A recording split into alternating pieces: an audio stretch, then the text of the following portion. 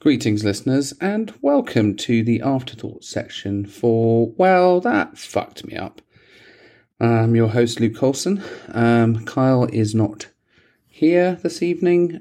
This is the Afterthought section of our episode of Morgan Rockwell, who came on to tell an amazing story about life after love and children in a foreign land.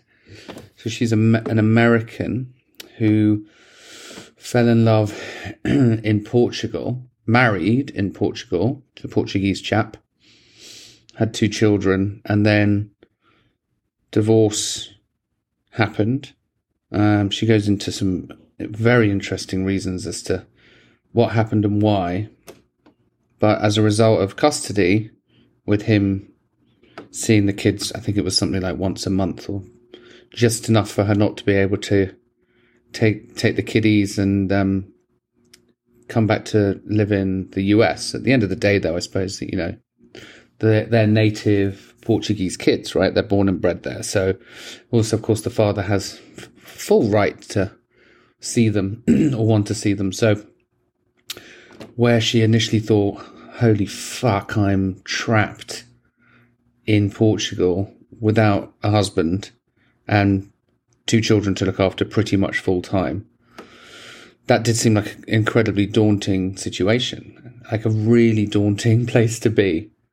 And she discussed how she realized, well, there's no other option than to find a way to change her thinking, her perspective, her belief, and embrace the life that she was in, that she had. There's worse places to be than Porto in Portugal, and blessed with 2 gorgeous children. I think it was a really great episode about how our change of perspective can change a lot, can change a great deal. And I'm a firm believer in that. I think 5-6 years ago, long before I thought about starting this podcast, I didn't have any hope. I didn't have a particularly positive perspective on anything. Everything was very negative. I didn't really see what the future held. That was not going to be impossible, anxiety-ridden, depressing struggle, because that's all I had been going through. Time is an amazing thing, for one, and the human brain is an amazing thing, for 2. And I think Morgan's episode showed us that we are capable of anything. We obviously need support. We need help. We need guidance. I don't think one can do it just completely and entirely on their own, right? But I think we can believe in ourselves. And life is ours for the taking, right? I've just done another interview with a chap whose episode will be going on in a couple of weeks, and he was in a car accident and badly injured in a car accident, and his whole world fell to pieces. And after that, something else happened. After that, something else happened. And I said to him, I don't know how you're still here. Like, how are you still here?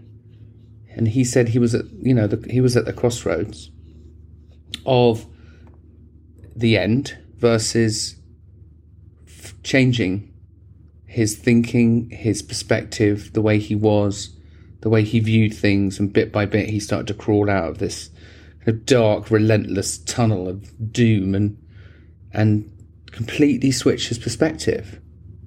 And he's great. I'm looking forward to sharing that episode with you guys.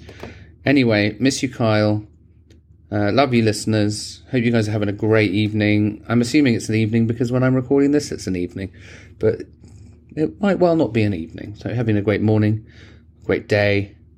And thanks again for listening.